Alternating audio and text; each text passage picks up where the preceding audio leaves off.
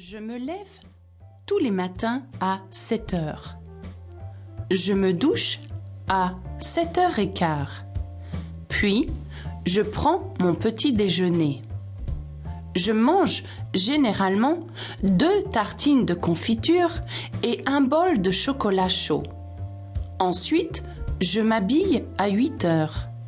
Mes enfants se lèvent à 8h15. Ils se lavent et s'habillent. Ils prennent leur petit déjeuner autour de 8h30. Ils se regardent devant le miroir avant de partir. Nous quittons tous la maison à 8h50, car je dois déposer les enfants à l'école pour 9h. Ensuite, je vais au travail. Je commence à 9h30. J'ai une pause déjeuner de 13h à 14h. Je finis le travail à 16h30 et je vais chercher mes enfants chez la nounou. Je prépare le dîner à 18h, pendant que les enfants font leurs devoirs. Mon mari rentre du travail à 19h. Nous mangeons et les enfants se brossent les dents et se couchent vers 20h. Je regarde un peu la télé ou je lis jusqu'à 22h. Puis, je vais me coucher aussi.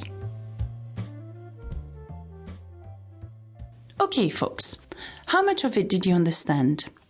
Now, what I would like you to do now is maybe listen to it again, okay? And try to spot the reflexive verbs. Now, if you've got the PDF file, you will see that I have underlined the reflexive verbs. So you'll see straight away which one they are. Okay? I counted 1, 2, 3, 4, 5, 6, 7, 8, 9, 10. I counted 10 reflexive verbs into that little text. Okay? So try to spot them. That's a good exercise. Now, what I would like you to do is try to answer these questions, okay? And then we'll correct that together. So, answer the questions by listening to it again. What you could do is basically have your PDF file ready, have the questions ready and listen to the text and try to answer the questions with the text. Here's the first one.